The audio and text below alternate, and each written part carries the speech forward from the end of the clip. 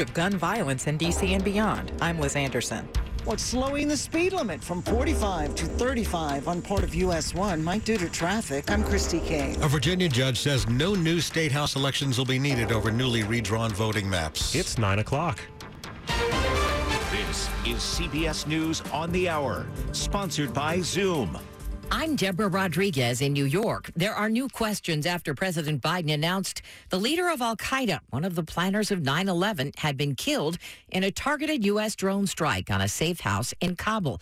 Correspondent Catherine Herridge. A former senior U.S. military official who ran counterterrorism operations told CBS News the question now is how the al-Qaeda leader could be living in the Afghan capital without the support of the Taliban. Kentucky Governor Andy Beshear says they found more bodies after severe flooding in eastern Kentucky, but the official death toll stands at least 37. CBS's Jim Krasula. Everything in the house is gone. Coated in mud, Butch Bentley was at a loss as he stood outside his flood-damaged home in Maytown, Kentucky. I don't know what we're going to do. Preston Case has been helping with the cleanup in Wayland, Kentucky. People's whole lives laying in the front yard, and you know, these people worked really hard to get what they had. Hundreds of people are still missing. There's devastation and new danger in Northern California near the Oregon border, where at least 2 people have died in the state's largest wildfire this year.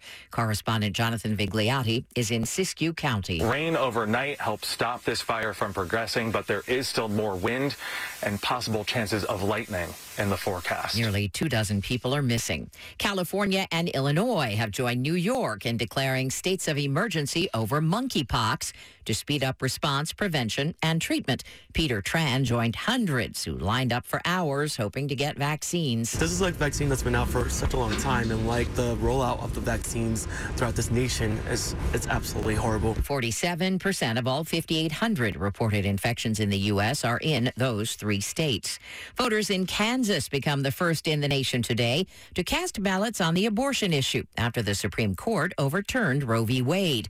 This rape survivor says she will not vote in favor of altering the state constitution to allow lawmakers to decide on an abortion ban. I screamed no, and I wasn't heard then. He didn't listen to me. But I'm going to vote no, and people are going to listen. I am a Christian woman, but I had that choice back then, and I want every woman to have that choice. The Supreme Court has ruled in the Biden administration's favor on immigration policy. CBS's Christopher Cruz in Washington. The 5-4 ruling allows for an end to a Trump-era policy that required asylum seekers to wait in Mexico until their hearings were scheduled in immigration courts in the U.S. Still, the White House hasn't said when, how, or even if it will end the policy. S&P futures are down 25. Dow futures off 174. This is CBS News. 500,000 businesses connect using Zoom for communication and collaboration around the globe. Zoom, how the world connects. 9:03 on this Tuesday morning, August 2nd. Hot and humid today, an isolated shower possible, and highs in the low to mid-90s.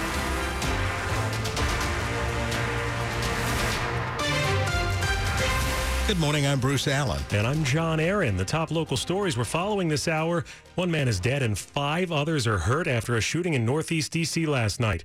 D.C.'s police chief says he's frustrated at the ongoing rash of gun violence. 1 man has died and 5 others were hit after gunfire broke out over at the Aziz Bates property along F Street. We appear to have a large group of people who were in the area when the shots rang out. D.C. Police Chief Robert Conti expressed his frustration and says they're asking for the public's help. I'm angered at the fact that residents had to experience this in their community. The residents didn't deserve this. He says they don't have information about possible suspects or the vehicle to release at this time, but anyone with information should contact D.C. Police. Melissa Howell, WTOP News. Now, the recent series of shootings was the focus of a town hall meeting at the Rise Demonstration Center last night in Southeast. Community members, leaders, Mystics, and Wizards players joined those impacted by gun violence in D.C., all looking for collaborative and impactful solutions for survivors and their families and ways to prevent violence. This is a partnership between the Alliance for Safety and Justice and the NBA Social Justice Coalition. As Watt Thomas with the Alliance for Safety and Justice, Waris Majid, co-founder of Yay Me, says gun violence is a symptom of another issue. Gun violence is just destroying something that you don't value. And I believe that if we value our sisters, we value our brothers, even our community, it's hard to destroy what you value. Liz Anderson, WTOP News. Election 2022 on WTOP. Maryland's top Democratic officials are showing their support for the party's nominee for governor, Wes Moore. Yesterday's rally in downtown Silver Spring featured several candidates who lost to Moore in the Democratic primary, notably Comptroller Peter Franchot and former U.S. Labor Secretary Tom Perez. Former State Delegate Aruna Miller said it's not about the candidates on the ballot, but the issues. Economic opportunity for all is on the ballot. Our democracy and our values are on the ballot. But we have something powerful to run on, and that is hope, unity, and optimism. Meantime, former Governor Robert Ehrlich is expected to campaign for the Republican nominee for governor, Dan Cox.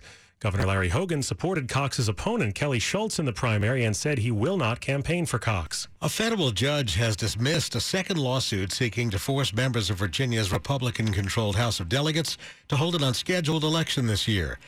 U.S. District Judge David Novak ruled that federal courts do not have the authority to order new elections for all 100 members of the state House of Delegates using newly drawn legislative maps.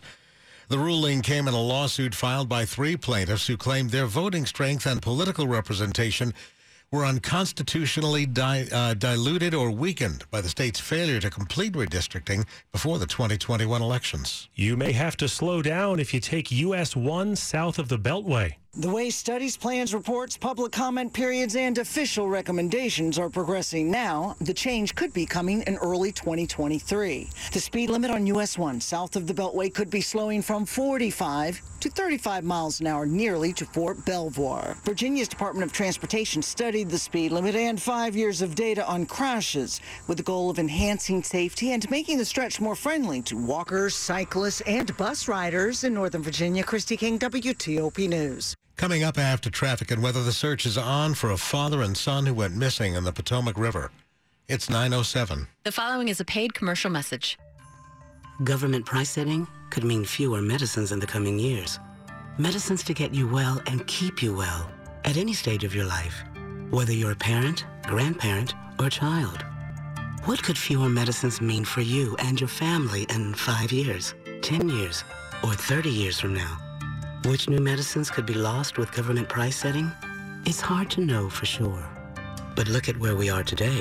Currently, there are 90 medicines in development for Alzheimer's disease, 26 for childhood diabetes, 119 for breast cancer. The list goes on. Which diseases could go untreated if Congress passes government price setting?